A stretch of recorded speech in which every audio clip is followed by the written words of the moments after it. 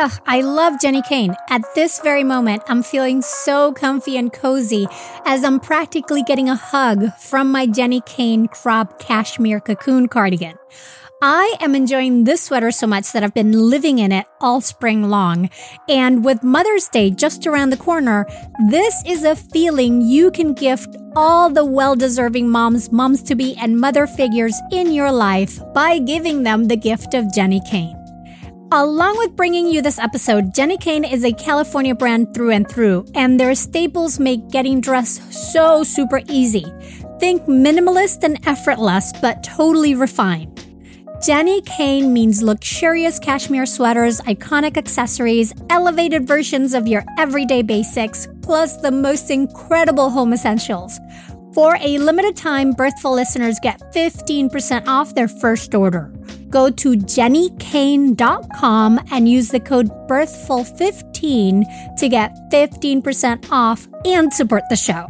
Jenni Kayne is known for their quintessential sweaters, with their cotton collection providing you with the perfect everyday pieces as the days get warmer. But they also have gorgeous sundresses in a variety of silhouettes for any occasion and spectacular sandals to go along with them. Find the perfect Mother's Day gift or curate your new spring go-tos at jennikayne.com. Birthful listeners get 15% off your first order when you use the code BIRTHFUL15 at checkout. That's 15% off your first order at jennikayne.com, promo code BIRTHFUL15. Get yourself and the mothers in your life the gift of Jenni Kayne. Pregnancy and postpartum are some of the most nutritionally demanding times of your life, which makes sense because you're basically acting as your baby's pantry while pregnant or nursing. That's why the quality of your prenatal supplements is so vitally important. Hands down, the one I recommend is Needed. So I'm thrilled to say that if you use the code BIRTHFUL at thisisneeded.com, you can get 20% off your first month of Needed products. Needed is the #1 nutrition brand recommended and used by me and over 4,000 practitioners, from nutritionists to midwives, functional medicine doctors, and OBGYNs. Needed is for anyone trying to conceive, pregnant, postpartum, and really, this is goodness you can use even before and beyond the perinatal years. Along with prenatals, Needed offers premium supplements for every stage, from egg quality support to a lactation support plan, a stress and sleep support plan, and a gut health plan. In fact, I've had clients rave about Needed's pre- and probiotic formula, saying how much better it made them feel compared to their usual probiotics. And to me, Needed's hydration support packets, which only have ingredients you can pronounce, are a must in any doula or hospital bag. Also, Needed's Prenatal Multi is available in capsules and easy-to-take vanilla powder for those with nausea or pill fatigue. Head over to thisisneeded.com and use the code BIRTHFUL for 20% off your first month of Needed products. That's thisisneeded.com and use the code BIRTHFUL for 20% off your first month of Needed products. Hey, Adriana here.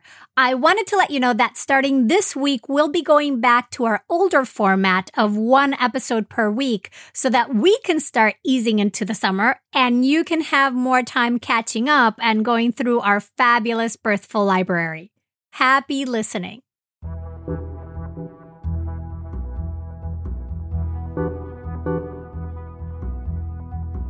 Welcome to the Birthful Podcast. I'm Adriana Lozada, and in today's episode, we're going to be talking about grief, especially in the context of COVID-19. So canceled fertility cycles and face-to-face appointments, bodywork sessions, baby showers, having as many people as you want at your birth, a postpartum surrounded by a loving village. These are just a few of the anticipated experiences that you may have lost during these times. And all that loss can be bringing up a lot of grief. So how can you work with your body to process that grief, along with the anxiety and fear you may be carrying? Will all this result in trauma? Parijat Deshpande has answers. Stay tuned. The Birthful Podcast, talking to maternity pros and new parents to inform your intuition. Hello, mighty parents and parents-to-be. Thank you for joining me for this episode of Birthful. If what you hear is helpful, do make sure you subscribe. It is free, and that way you won't miss a thing. All right, so I've been feeling extra frustrated lately by the lack of good birthing options at the moment.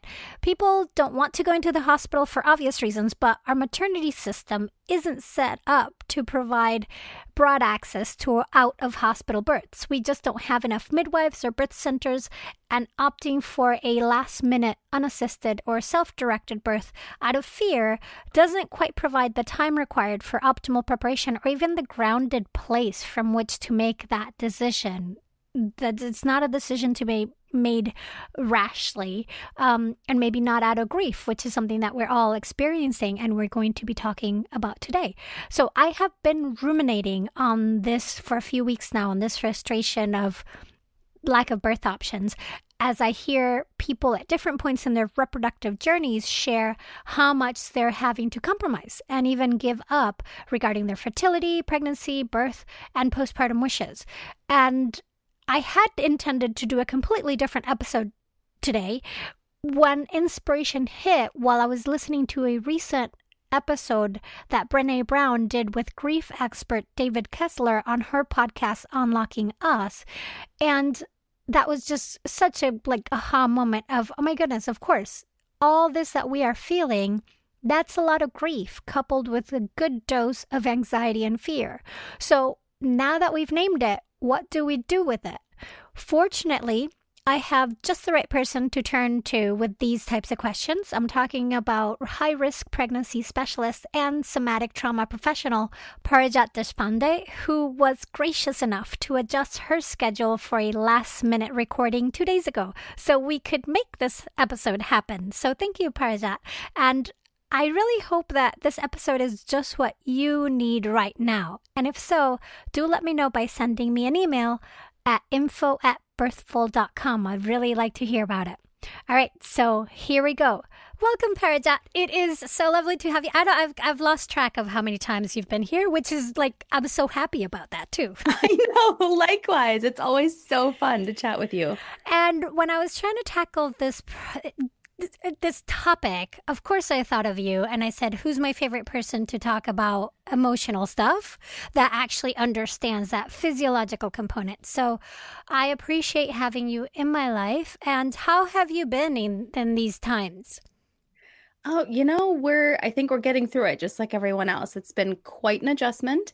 It's been interesting how much it has brought back the first time we were on lockdown when my son was home from the NICU. There's so many similarities to that. And kind of tapping back into what we learned from that time to make this time a little bit easier. What are some of those things you're tapping into? Really relying on FaceTime, and now Zoom exists. So Zoom, to really create that sense of connection. It doesn't replace in-person connection, but we are just filling our days with connecting with people. That was my biggest sanity saver the first time around, is being able to see people's faces and talk to them and just have them there, even if it was on my phone. So that has been tremendously helpful. And then being able to add something fun every single day. It doesn't have to be anything big. Sometimes it's just a small little dessert that the three of us share, or it's eating outside for lunch when the weather is beautiful or something like that. But trying every single day to add something that's just for pleasure and nothing else. Oh, I love that. Yes, I need more of that. The Right? Zoom thing, I gotta say, we each fill our cup in different ways, and that's starting to stress me out. I actually, I prefer not having a Zoom face-to-face with everyone every day. That's not something I need. I need actual time alone. I need to I recharge by being alone and then come back. So I went for a walk today. And it's a work day, first thing in the morning, and I was like, you know what? It's going to rain later, so now I am doing a walk because I won't later. Oh, good for you. So I appreciate that, something fun and out of the norm, stepping out of the norm. Yeah, something about shaking up the schedule and the routine just feels really good. That novelty, something that your brain's not quite anticipating, can feel really good, even at a time like this. And giving yourself the permission to do that too. Yes. Totally. And a lot of that giving permission is what we're going to be doing in this episode, giving permission to all the feelings that we're feeling, because it's a lot right now. Oh, it is a lot. Yes. So this episode was inspired by an episode that I heard recently. It was Brené Brown and her new podcast talking with David Kessler about grief.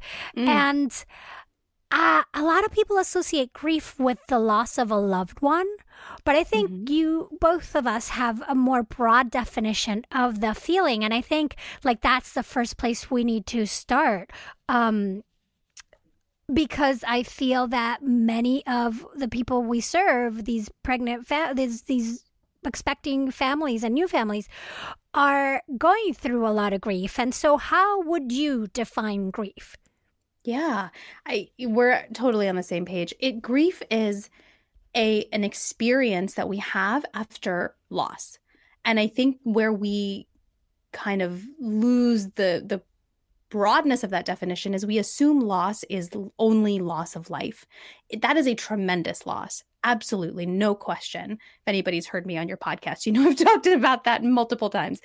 But also that loss can be non-death losses too. That's what we call them, non-death losses, where it's a loss of anything. Loss of identity, loss of freedom, loss of choice, loss of intimacy, loss of connection. I mean, there's loss of financial stability. I mean, there's so many things, especially when we consider the context that we're in right now. Loss is loss is loss. And we say that when it comes to miscarriage at 4 weeks versus miscarriage at 14 weeks. You know, we're trying to show parents that you don't have to justify your loss when you have one. And the same is true for non-death losses. Now, what I'm not trying to say is I'm not equating, say, a miscarriage to loss of financial stability. What I'm saying is those experiences have their own level of intensity and gravity, but physiologically, we experience them very similarly when it comes to looking specifically at grief. And we will get more into the physiology, but I guess it's similar to like when your body goes into fight or flight, it reacts to in the same way, regardless of the stressor. It feels it's a bear coming to attack you. Yeah. Even if absolutely. It can be, something that stressed you that was not life-threatening, but your body's still feeling it at that level, and that's how it reacts physiologically. Right. So is it the same for grief, that your body reacts in the same way, regardless of the particulars of what loss you're experiencing? Yeah, on a broad level, absolutely, it does. That loss is loss, and when it's an important loss that we have, and what's important varies for all of us, then yes, our body experiences those sensations that we call grief the same way. Now, of course, when we're talking about, say, a miscarriage, there are other layers to that, right? Hormones change, and you've got your body shifting, and you have a lot of other experiences tied to that. But if we're looking at just the loss itself, our body doesn't know the difference. If it's meaningful to us and we lose it, then we have the same experience physically, and it feels very, very similar, if not the same. Right. And I can appreciate the different levels of, the intersectionality of, say, trauma or other things that can come into play to affect your experience. Right. Right. And as a doula, I'm very aware. We talk about this with our clients all the time about, when birth plans go out the window, you might, and people say, oh, but you had a cesarean or whatever, whatever it was, what didn't go according to plan, but you're healthy and you have a healthy baby. And it's kind of dismissive of the stuff that you wanted and didn't get, that Absolutely. is a loss. Like, you can both Absolutely. be happy for your kid and be happy that you're healthy and everybody's safe, but mourn the things that you were envisioning and are no longer. Yeah, exactly. That's exactly it. In my book, Pregnancy Brain, I share in the grief chapter, one of the things I was mourning was not being able to have a maternity photo shoot. And I shared that specifically because it seems so superficial. It seems so tiny in the grand scheme of things. But I really wanted readers to understand exactly what you're saying, is that if you envision something and it was important to you, you don't have to justify why. It was important to you. It doesn't matter. It was important to you and you couldn't do it, or you couldn't have it, or you had it and then you lost it. And that in and of itself deserves to be mourned. Mm-hmm. Yeah, it reminds me. So David Kessler had in that episode of Brene Brown's podcast, he was saying about how the biggest loss is your loss. Yeah. Right? It's because Yeah. that's the one you're experiencing. It's not about comparing with other people. It's you're feeling this one, not everybody else's. Right. Absolutely. And I'll add to that too. It's not about comparing everybody else's, and it's not about comparing your other losses too. So, I hear from a lot of women right now who are pregnant and they're scared. And of course, there's so much happening right now to be scared about. And they're not getting a chance to, say, have their maternity photo shoots or deliver in the way or in the place that they want to. But because they have a history of, say, miscarriage, ectopic pregnancy, stillbirth, they go, well, I can't, like, this is so dumb to focus on because at least I'm pregnant and I'm, farther along than I've ever been before, for example. And yes, that's something absolutely to be enjoyed and to celebrate. 100% amazing. And that doesn't take away from the fact that you still are losing something this time around. And that deserves to be mourned. And you deserve to have the space and to create that space for yourself to mourn this too. And you don't have to compare it to other losses that you've experienced prior to this moment. And I think it's really important to acknowledge that, because in the context of this pandemic, we've all lost a lot, but we may be having a hard time naming it because, right, we don't think about it as grief, as we're having mourning for these experiences that have changed. So why don't we name some of the things that people in our maternity spectrum, whether they're trying to conceive, pregnancy, about to give birth, postpartum, what are some of the things they might be grieving? You're more in the realm of trying to conceive in pregnancy, and I hang out more in the giving birth postpartum. So I think between the two of us, we're going to come out with a lot of things that have changed. I think so. I think if we start with couples who are trying to conceive, the biggest one that I think of is a loss of control of your choices in terms of timeline. There are so many clinics that are putting cycles on hold, who are postponing cycles, who have canceled cycles mid-cycle and said, well, we'll continue when it feels a little bit safer, we're allowed to begin again. That can come with a loss of finances and tremendous amount of loss of a dream, right? If you have been building up until this time to prepare for an embryo transfer or an IUI at some point, and you kind of have started imagining what the next steps would look like, that entire dream is now taken away. And that's a tremendous loss right there.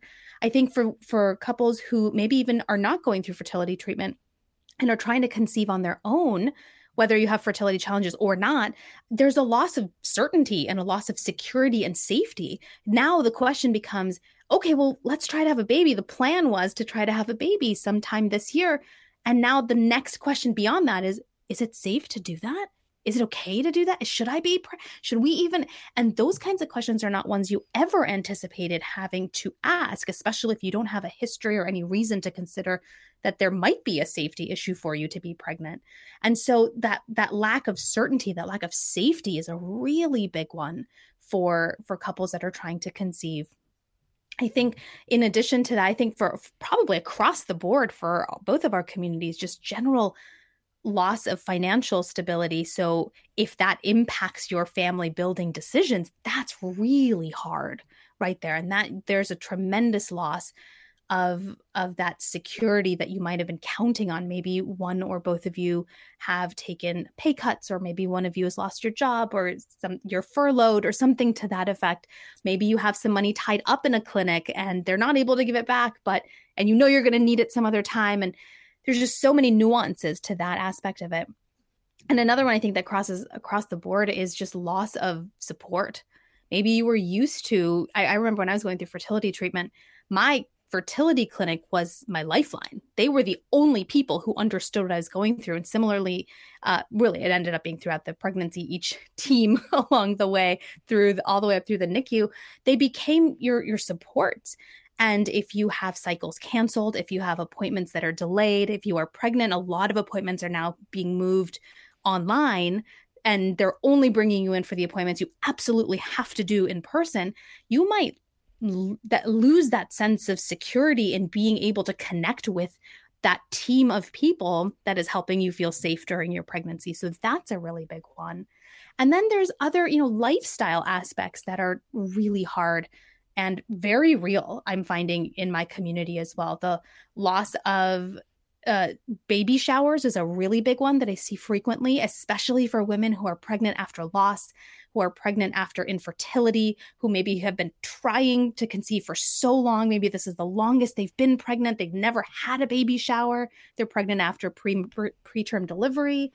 This was going to be like the one celebration, and now it's all canceled or it's all moved virtual, and it doesn't feel the same. And that's a tremendous loss in and of itself. The loss of, and you can speak a lot to this too, the loss of options for delivery, for labor and delivery, the loss of security and certainty, the loss of birth plans being followed. And then certainly if partner's not allowed to be in the room, that's a tremendous loss in and of itself too. Yeah, and we're seeing that a lot, right? And it's unfortunate that we're starting to, at some points, with those losses, not having good options. Yes. In terms of, say, place of birth, for everybody who thought we're always saying physiologically, for birth to flow, you need to feel safe, secure, and supported. Right. And generally, when you're choosing your place of birth, the common denominator is choose the place where you'll feel the most there. And for some people, for a lot of people, that's usually pre-COVID times, the hospital. Mm-hmm. But now we're getting into a situation where things are changing day to day because even providers don't know what to do, and hospitals administrators are adjusting, and you don't know if you're going to be in the same floor as other COVID patients, or is the hospital the safest place to go in if you're low risk and healthy to expose yourself to this? And, will policy change and suddenly your partner will not be able to come in, or now your doula has to be virtual? That was a big loss to the community. Totally. And also there was even a hospital, they quickly backtracked, but a hospital in Canada last week was suggesting, quote unquote, it wasn't much of a suggestion, it was suggesting that everybody that was going to deliver have an epidural. Because of I did see that. Right, because of anesthesia limitations of personnel. And if they didn't agree to that or didn't like that suggestion, then they could go somewhere else. You don't have a choice to go somewhere else where, say, there's not enough midwives to go around so you can have home births, or enough birth centers. Like, it's not much of a choice. So that's one loss that I am struggling with. Yes. In terms of supporting my community, because you can't, it's not like, well, you can't hang out and Zoom and be, you know what I mean? There's not like an equivalent solution for that. That's like, well, it's not great, but good enough. Like, this is really like, what are we doing? And then there's that aspect of birth. Will you be separated from your child once they're born?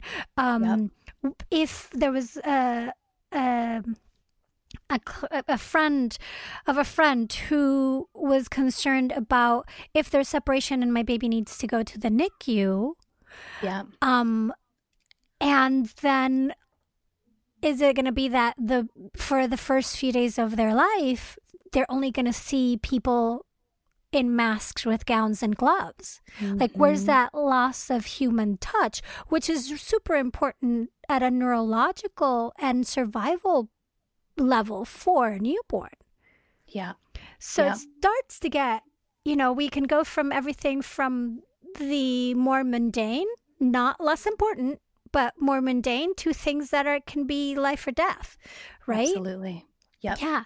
And then there's the postpartum aspect of it too, where we talk so much about having a village, and now you have to distance from your village and get really creative on who's going to come and help you and how.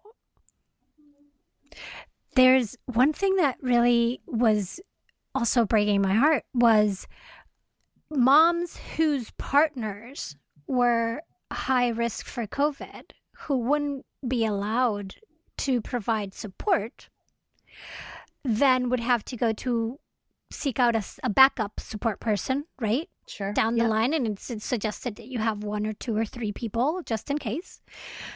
That they were having a hard time finding that backup within their family, extended family and networks, because they don't want to go to the hospital. Absolutely. Right. I can see that.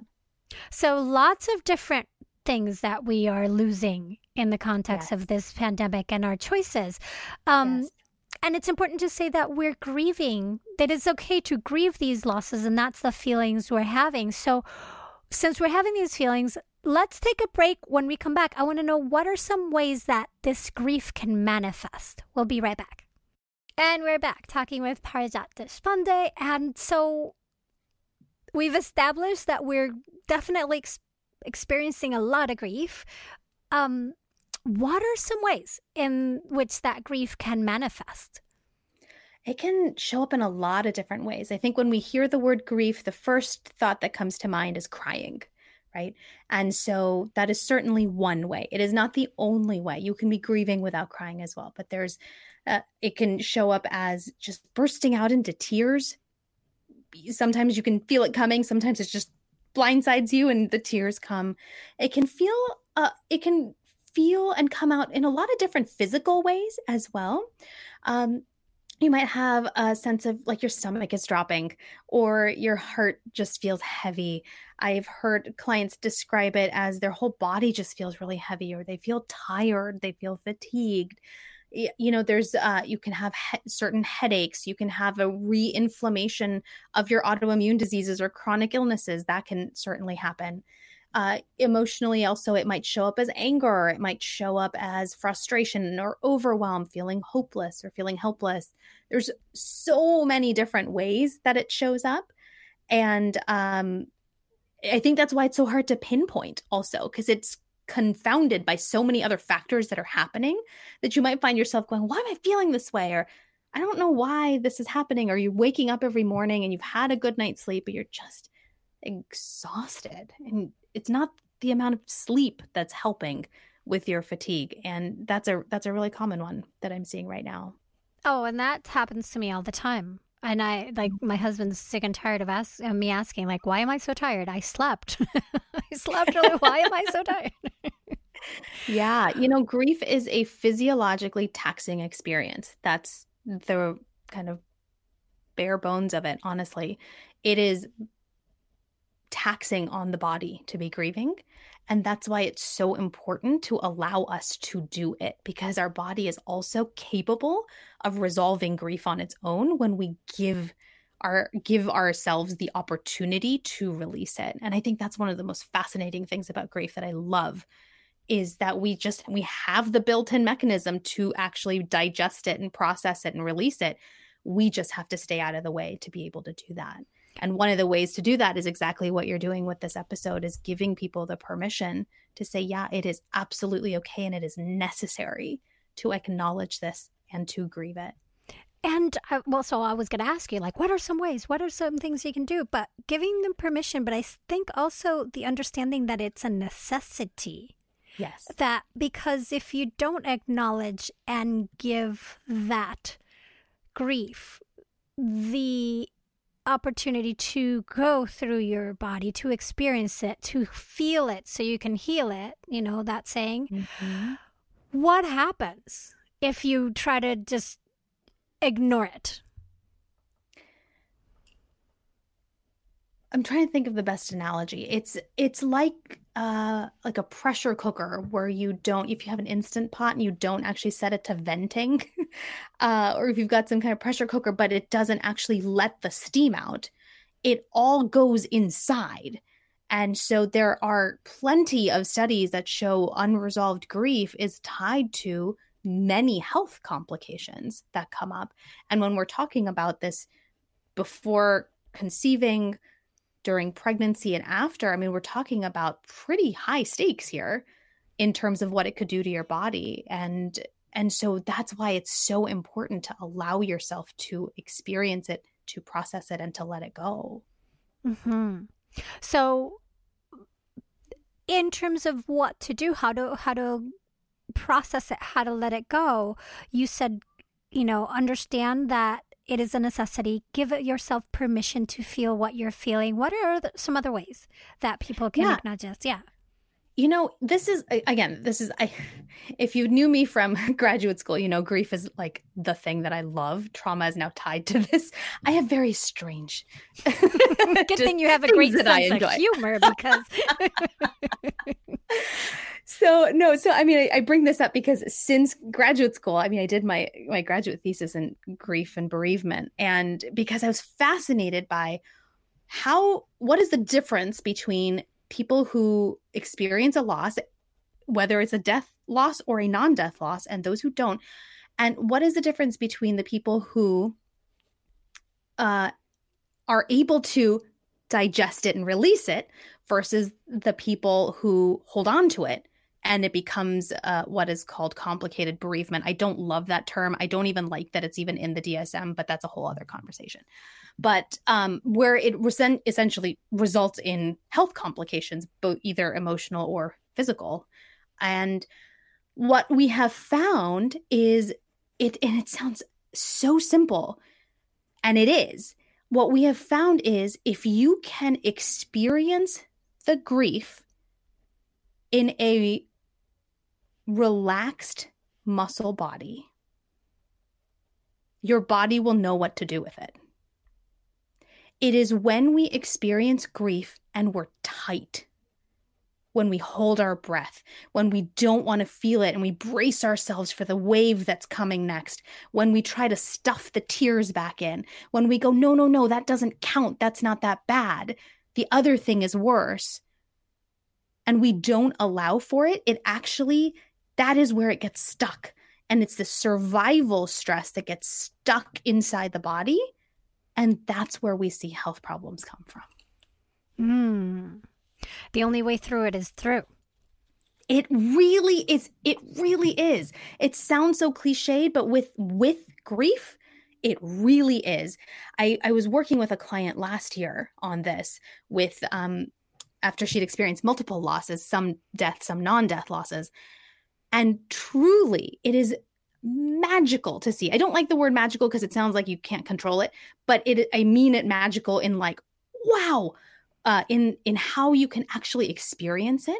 If you think of grief like waves, at the beginning, they are huge, they're intense, and they come very often, right? And that's where we often lose it because we go, oh God, I don't want to feel that anymore. That's terrible.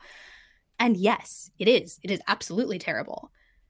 And if you are able to get your body to actually let it flow through you, and I know that sounds really woo, but what I mean by that is actually noticing where there's tightness and relaxing those muscles as the wave is coming. It's simple. It's not easy to do. So if you're trying it at home and you're trying it and you're like, I don't know, I don't get this, it's okay. It's not necessarily easy, but it is simple. And if you can get it, what happens is the wave will come, you'll feel it, it will feel terrible, and pretty soon after you'll come out of it and you will feel better.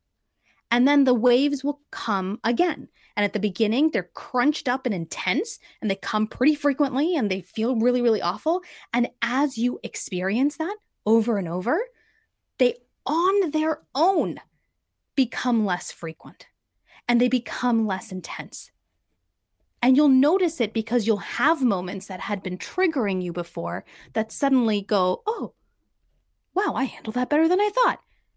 It's not a matter of handling it. It's because you have released it. And so it is no longer actually triggering you where it had before.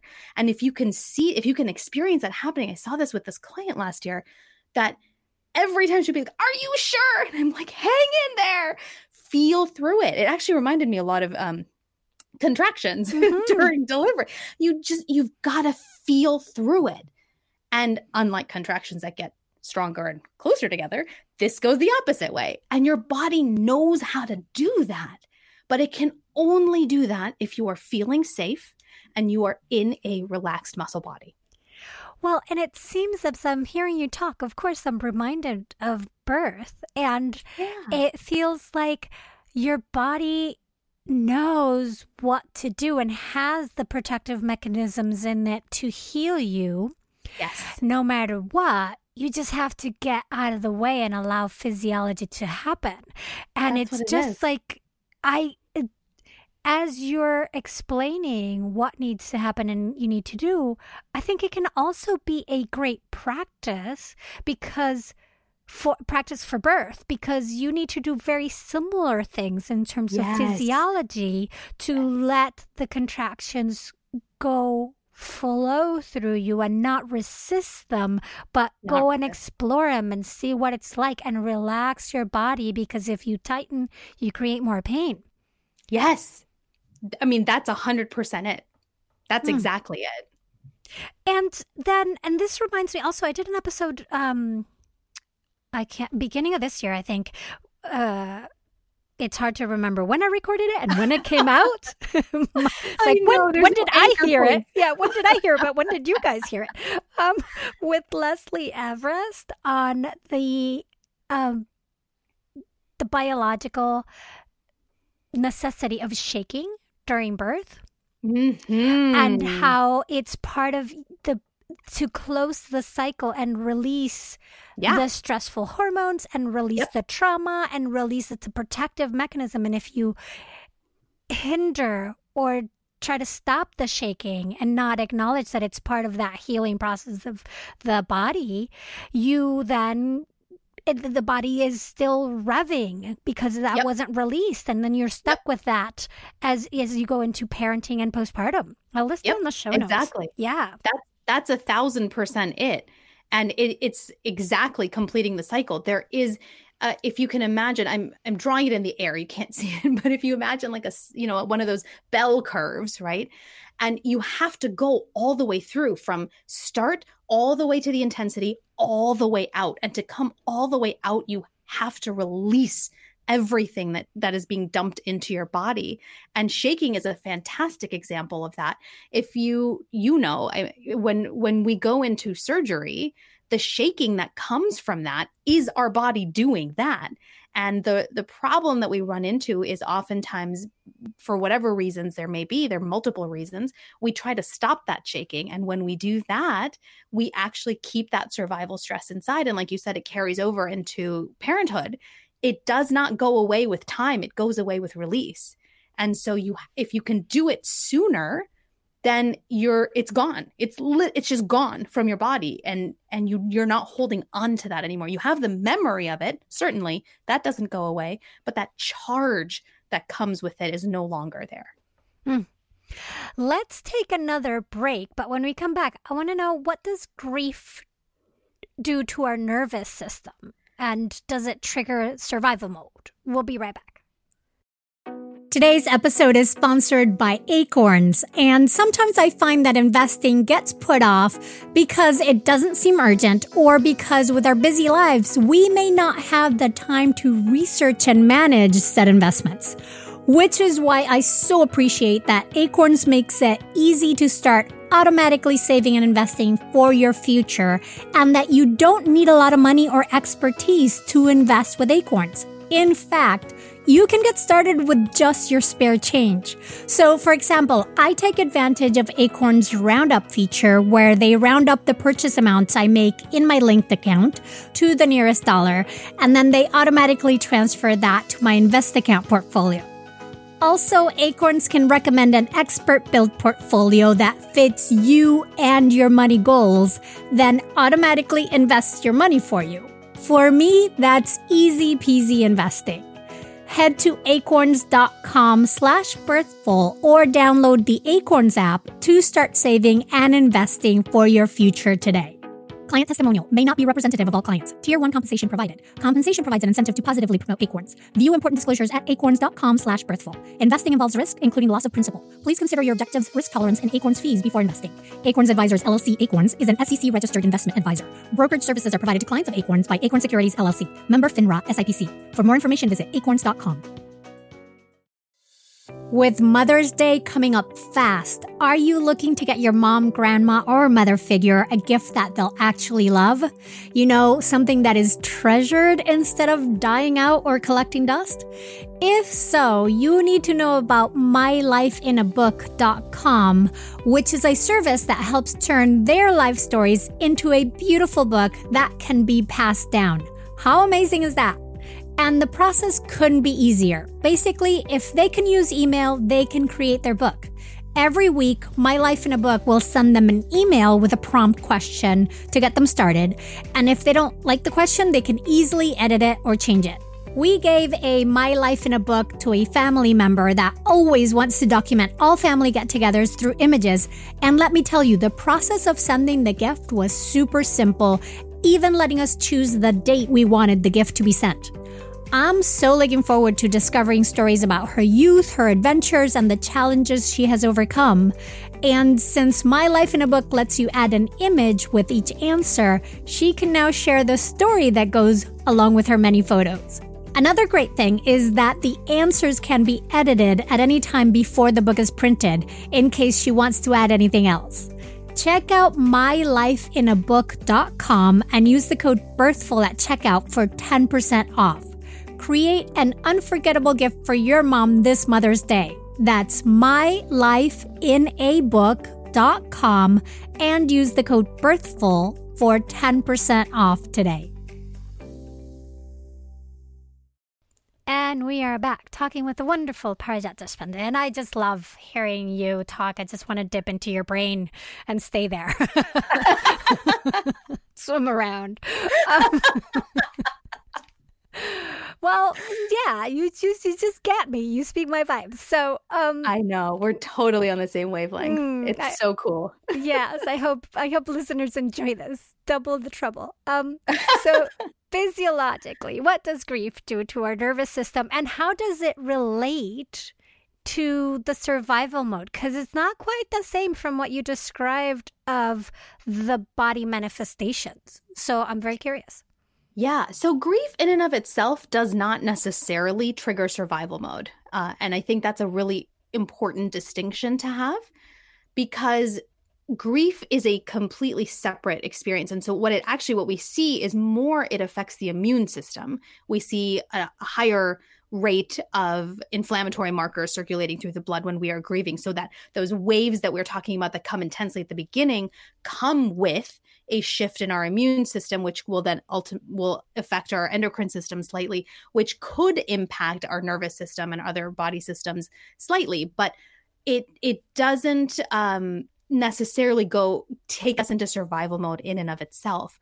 When that happens is when grief is tied to, and not just grief, but the loss is tied to an experience or a perception that your life or your baby's life, in this case, is in danger, which in our world happens a lot more often than other types of death and non-death losses that we experience. And especially now in this context, we're seeing that. And so when it's tied together, then we see the activation of our sympathetic nervous system and putting us into survival mode. And so, yeah, considering everything that's going on and that sort of blanket of safety of hospitals, I am safe for in the hospital is kind of gone, and we're not really finding what's the safest place because culturally, I mean, I'm not saying that home birth is not safe. I'm not saying that birth centers aren't safe. I'm saying there's safety. It's all about risk analysis and where you feel safer. It's wherever the choice that's right for you. So other people can't make that choice for you. But culturally, we believe, a lot of people think we're safer in the hospital, but not right now. So that's increasing the experience that your life or your baby's life are in danger. Which then, is it triggering just because of that more of a survival mode? And are you seeing more anxiety and people showing that? Because survival mode tends to really manifest itself more as anxiety and beyond, right? But like anxiety is a very good indicator. Yeah, anxiety is one of the red flags that we are in survival mode. That can look like overwhelm, worrying, you can't stop your thoughts, your heart's racing, you feel restless, your heart's palpitating, you can't fall asleep. You know, a lot of those sensations fall under that umbrella of experiencing anxiety. And then there's the other side of it, which is when we're in that mode, that survival mode of hypervigilance for too long, then our body goes into shutdown. It's almost like dropping back a gear in the car where we go, your body essentially goes, we can't sustain this any longer. And so it flips and it starts to feel like, and it looks very much like depression, but it doesn't respond to traditional treatments for depression. So it looks like feeling hopeless, feeling helpless, feeling down, feeling like you're numb, feeling like you're disconnected from the world. It feels like the color is kind of gone from what you were looking out outside the window. Lots of fatigue, just not interested in things anymore. But you're still in survival mode. That's what makes it different, is you're still in survival mode. Your body physiologically is still looking for that bear, is still looking for that danger, trying to get away from it. You've just kind of shifted gears because you can't sustain that hypervigilance for that long anymore. And so that's why we see kind of two ways that it's presenting, which I'm seeing so much more of these days. Absolutely. And so one of the things you share beautiful Instagram messages, because it's more than photos, it's words, and I love them. Thank you. Yeah, no, I appreciate them. And you mentioned something that I have been not personally experiencing, but with people around me that have high levels of anxiety and are in that survival mode because of different levels of experiences, chronic pain, chronic illnesses, that usually coming from people who aren't in that space and aren't experiencing that constant stress and anxiety, the first reaction is take a deep breath. Take a deep breath, calm your body. And it has been very revelatory to me in the past few years to try to understand that sometimes when you're stuck in that survival mode and anxiety, deep breathing does not calm you down. You can't meditate. Like, gratitude is not going to improve your mood. You're angrier. You can't, and your inflammation, panic, pain flares, all of these things. Yeah. And I think it's important to validate that.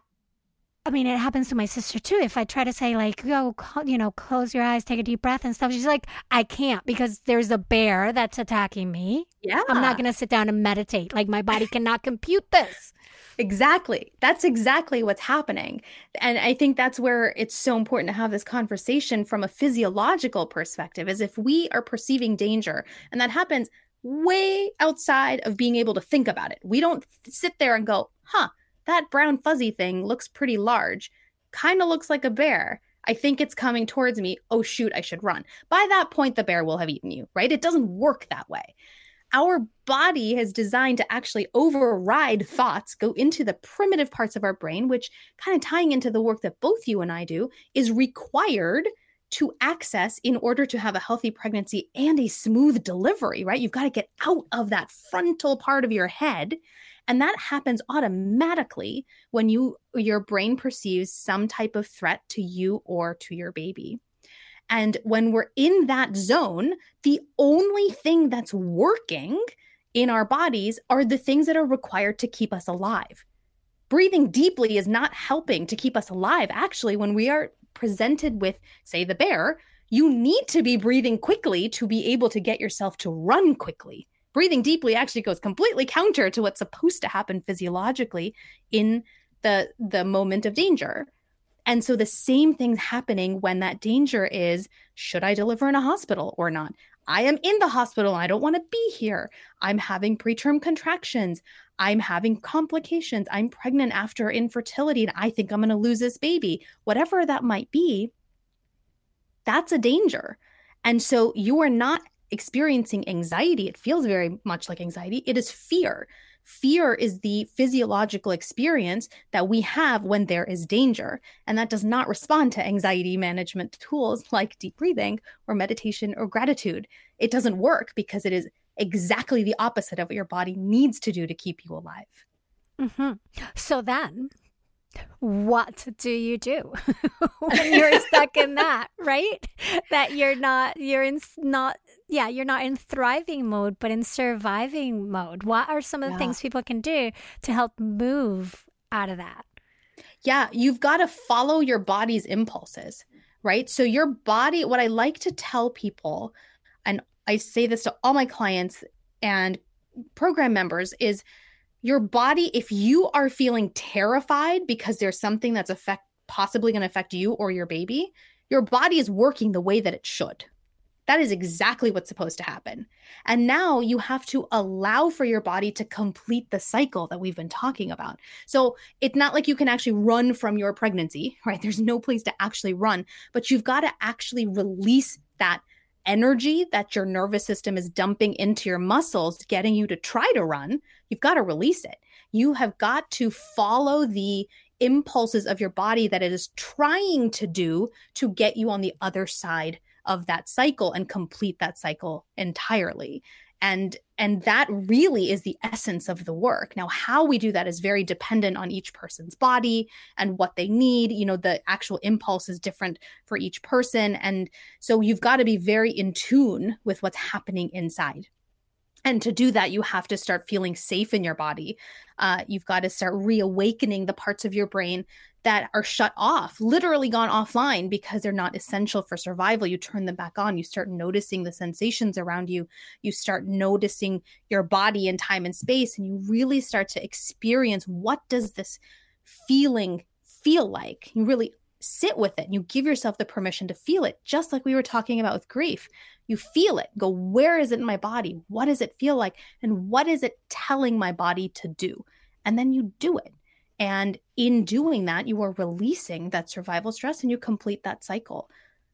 Mm-hmm. So just so I hear you right, you first have to come back to being here and now, right? Mm-hmm. In your body, in your space, feeling where you are.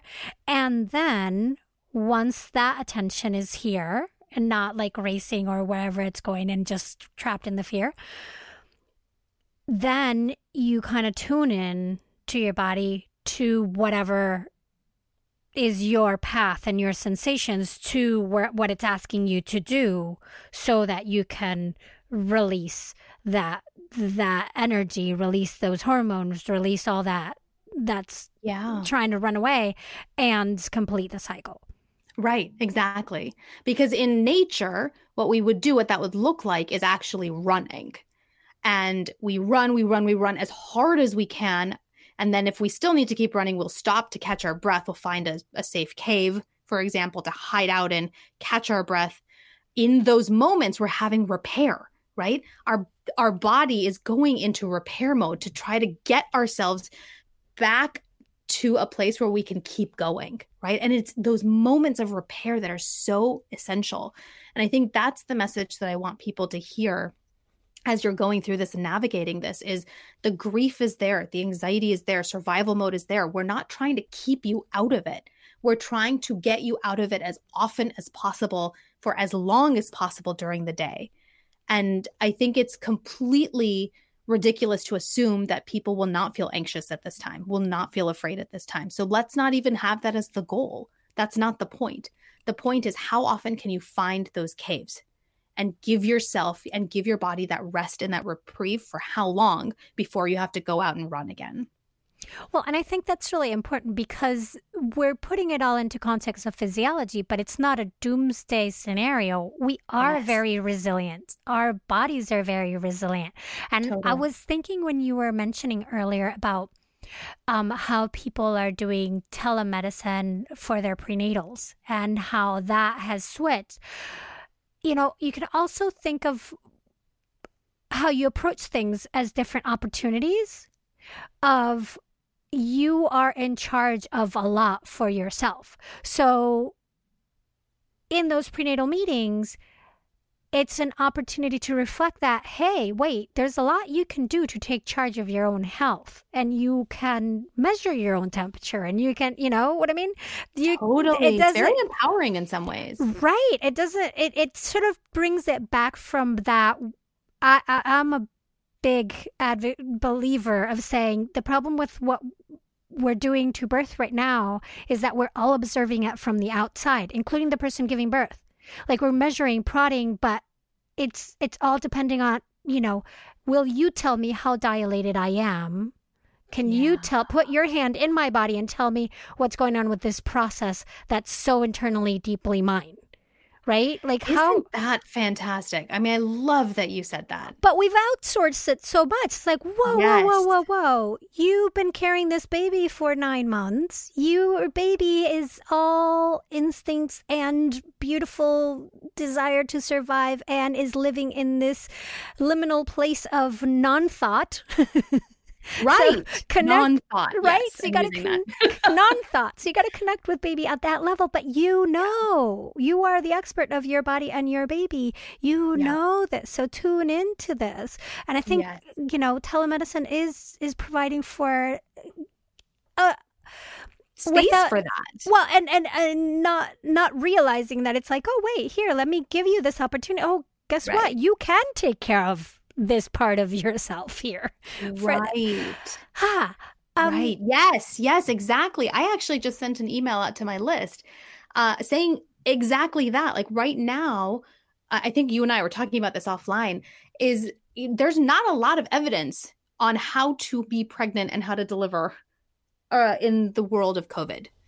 And so we're looking at data that is very tiny and really can't be generalized. And so we're kind of in a place of, actually, we should really be looking to the woman and seeing what feels right to you.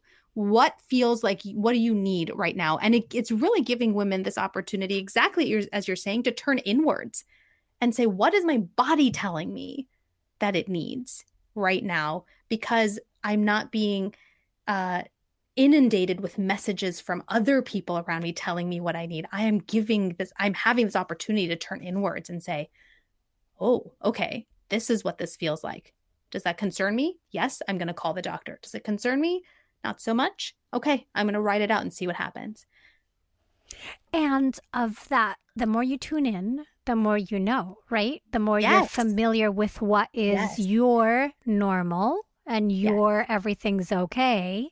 So then you can deeply know if something's wrong to make the choices that are right for you, but from that place, not from a place of fear.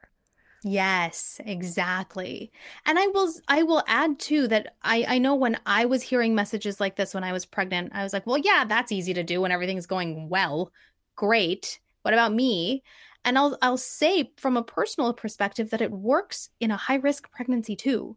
It works even when you've got complications. It works when it is your first pregnancy. It is technically my second, but we lost our first at like 6 weeks. So this was the furthest along I had ever been. And even though it was new to me, it still works because it is not based on thought at all. You don't have to make meaning of the sensation. If you really tap into the instincts, you know what you need to do. And that can show up really in being able to differentiate between, is this my instinct telling me something's wrong, or is this my anxiety? At least in the community that I work with, that's a really important distinction that you're able to make when you turn inwards and really listen. And a lot of people tell me, like, what's my intuition? What's instincts? I don't even know, because that's something we don't value as a culture. We don't. Right? Mm-mm. And one of the things I say to take the woo out of it, it's like, listen, your intuition is a different way of knowing. It's a knowing that's not coming from your thinking brain, but it's coming from the rest of your brain. Like, it's still knowledge, but you are tapping into it differently. It's in there. You just have to be in almost a different state yourself. Totally. In order to connect. But the information's there, right? Yes, exactly. And when you were talking, the other thing that I remembered when you were talking in terms of connecting with your body, there's this beautiful technique that actually my daughter taught me when she has high levels of anxiety. And it's the first thing, it connects beautifully to this because it for all that we're living through, because it ties you back to the body in the sense that if you're feeling out of control, you can then stop and see 5 things. So you could say the lamp, the door, the book, the computer mouse. You then feel like touching your body 4 things. So your socks, the scarf that you've got on, your hat, your earrings. Then hear 3 things. Smell 2 things, and taste 1 thing. So it's 5, 4, 3, 2, 1. And you went through all your senses. And for her, that's been incredibly helpful.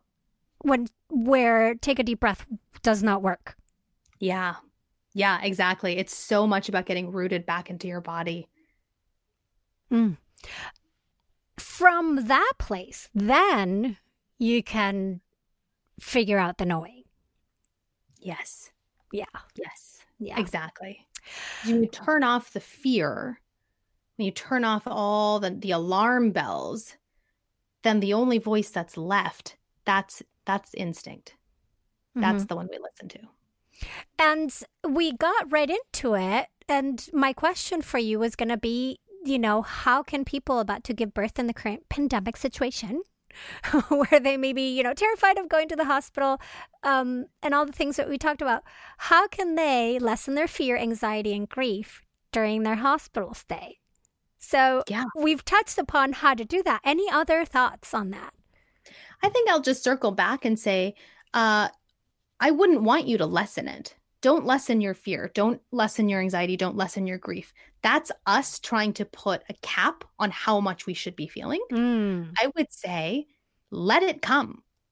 And in a safe, relaxed muscle body, allow for it to come, flow through, and be released. And allow your body to process it the way that it knows how. And in that, you're going to experience it less and less. You're not lessening, but you are experiencing it less because you are digesting, processing, and releasing. Right. So I guess you're decreasing the occurrences of by letting it go through you. Like your body is healing. Okay. Exactly. Because what happens is otherwise, if we try to lessen it, then we're not reacting to new situations. We're reacting to the survival stress that's still stuck in there, or the grief that's still stuck that keeps coming back up because it needs to be released. It's almost like a little, what are those? The whack-a-mole game. It's like the little thing that pops up and goes, hello, I'm over here. And we go, nope, can't. Nope, I don't want to do it. I want to feel less of you. And so it'll pop up somewhere else. Instead, if you allow it to release the first time, or as early as you can, then it's not going to keep popping up. And so the next time it comes up, it's because something's actually changed around you, as opposed to this old stuff that keeps coming up trying to get your attention, which is where we don't want you to be, especially during pregnancy and in labor and delivery. I love it. And that allows you also then to come back to center and then have access to your thinking brain so that you can then consider what other people are telling you and making those decisions and not being in a place where that brain is not accessible. Exactly. Yeah, because you're surviving. Cool. Right. I love it. So last question. with all of this, we've talked about grief, we've talked about survival mode. Does this mean, because we're all experiencing so much grief and our survival mode may be really activated, does that mean that people giving birth during a global pandemic are going to experience, by default, birth trauma? I love that you're asking this. I love this because the answer is no. And that's not a popular opinion. It's not actually an opinion, but it's not a popular answer, because I don't want it to come across that I am downplaying the reality of the challenges and the real dangers and the fear that is in this situation. It's certainly there.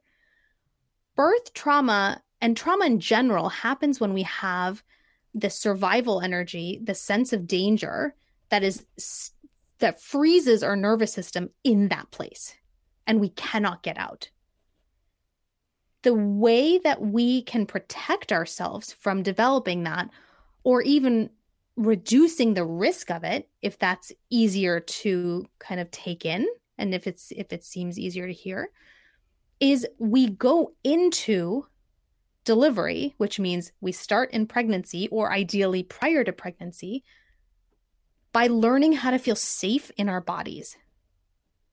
So that even if there are complications, even if there's constantly changing policies, even if there is uncertainty, even if all the things that are happening, even if it's there, when we are able to then turn inwards, like we've been talking about this entire episode, the rock that we're looking for is right there.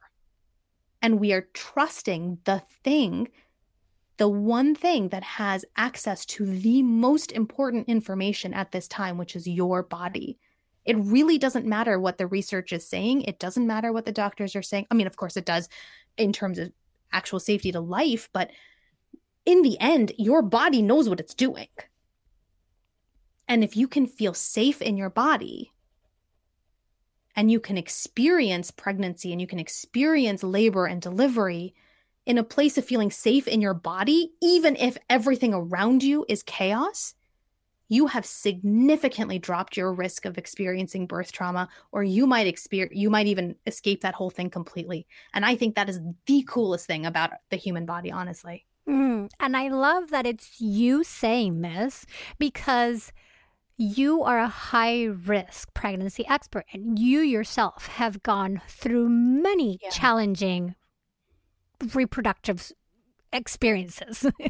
So it's not like it's somebody who's had, usually when somebody says this, it's coming from people who've had a beautiful, wonderful, flowing, not that complicated birth experience. Right. And then there's like, just trust your body, right? And I'm not saying, but because it's coming from you, in my eyes, it gives the body even more credibility, because you didn't experience any of those things. And the people you work with, your clients, don't experience, have higher risk, and still have those fabulous experiences with, as they define it, without that much trauma, or without trauma being generated, because they've done the work up front of understanding how to trust their bodies. Exactly. It all comes back to that body, man. It really does, doesn't it? And how great, because that's something you can work with, and it's going to serve you for life. Forever. You learn it once, you've got it for the rest of your life. We could talk on forever, but I know. Time is not forever. So before we go, is there anything else you want to, regarding the topic, that you want to make sure the listeners know? I think it's just to kind of what we started with, is give yourself the permission to feel. There's a lot happening right now. That's very real. And this could go on for who knows how long. And things could change for who knows how long. We're going to keep learning about how this is impacting pregnancy and fertility and newborns. And we're going to keep learning for years on end. And the one thing that doesn't change in all of that is you and your instincts that are there and are available to you and are essential to help you navigate this really confusing time. So give yourself the permission to feel, let it come through, trust that your body knows what to do with it, release it, and then you'll be able to hear those instincts. And if you can't do that, or if it's being hard or you don't know how, there is help available. You don't have to figure this out on your own. Absolutely. And I love that people can contact you and reach out. And you have, how long have we known each other? About 3 years now, maybe more. Maybe more. I don't know, actually. I have no sense of time lately, so I'm not sure. I will link on the show notes all the episodes we've done together because you've shared amazing stories throughout the years with me. But also, you've just created a program to help pregnant people with this. You usually work with high risk and sort of trying to conceive populations, but you wrote an amazing book called Pregnancy Brain, and now you're doing a course related to it, and it's about to start. So I want to make sure people know about this resource. Please share, when is that happening and how can they, jump in? Yeah, absolutely. Thank you for sharing that. I did write Pregnancy Brain out of my personal experiences. You'll see some of my stories in there, and you'll see some client stories and a lot of research that kind of backs up the importance of nervous system health and coming out of survival mode. We call it stress. It's just kind of the colloquial word, but that's really what's going on physiologically is we're coming out of survival mode, feeling safe in the body from all the different triggers that happen during high risk, high anxiety pregnancy. And the course, which is the Pregnancy Brain course, is the natural follow-up to that, which is now, the book is about learning about it. And there are exercises in the back that you can try, but the course is really an experiential version of the book where I go deeper into the idea of survival mode in pregnancy and give you these really deep, powerful exercises over the course of 21 days. I think it might be a little more than 21, actually. Where you can actually experience what it feels like to be running away from the bear, but then to find that safe cave, which is really inside of you, and giving your body that opportunity to rest and recover and allow yourself to regain some health to keep going and running from the bear to a place of safety. And as you practice that over and over and over, you take that safety with you into labor and delivery when it's time to deliver the baby, whether it's hopefully not preterm, but if it is, then it is. But you can take that with you then, or whenever baby decides to come. I'm really excited about it. So it starts soon. You can find it on my website at parijatdeshpande.com/pregnancy brain course. It's one word. And the registration's open, so you can join anytime. And we'll put the link in the in the show notes. But can you spell your website's name, which is your name? Absolutely. It's PARIJATDESHPANDE.com. Fantastic. We'll make sure to link it in the show notes. And I also will link a great article that just came out by Dr. Neil Shah about I love that one. Yeah, how difficult it is. Well, it's an article, not the episode, but an article that just came out about him saying how difficult it is to make decisions under COVID as an OBGYN doctor right now because of what you said, like the data is constantly shifting and how hard it is to practice. So, and how we need to come together with grace and understanding as practitioners, as healthcare providers, as everybody involved in trying to figure this out. So I will link it on the show notes because it's a great, fantastic read. And yeah, I'll link your stuff as well. Thank you. Thank you so very much for doing this on such short notice and for helping me understand what we're going through with all this grief and what to do about it. I really appreciate it. Oh, it's always a pleasure. Mighty Ones, find the in-depth show notes for this episode at birthful.com, where you can also learn more about me, the show, send me messages, and more. This episode was produced by me and made possible by you. The title song for this podcast is Vive Ace by Kevin MacLeod, and the sponsorship song is Air Hockey Saloon by Chris Zabriskie. Find them both at freemusicarchive.org.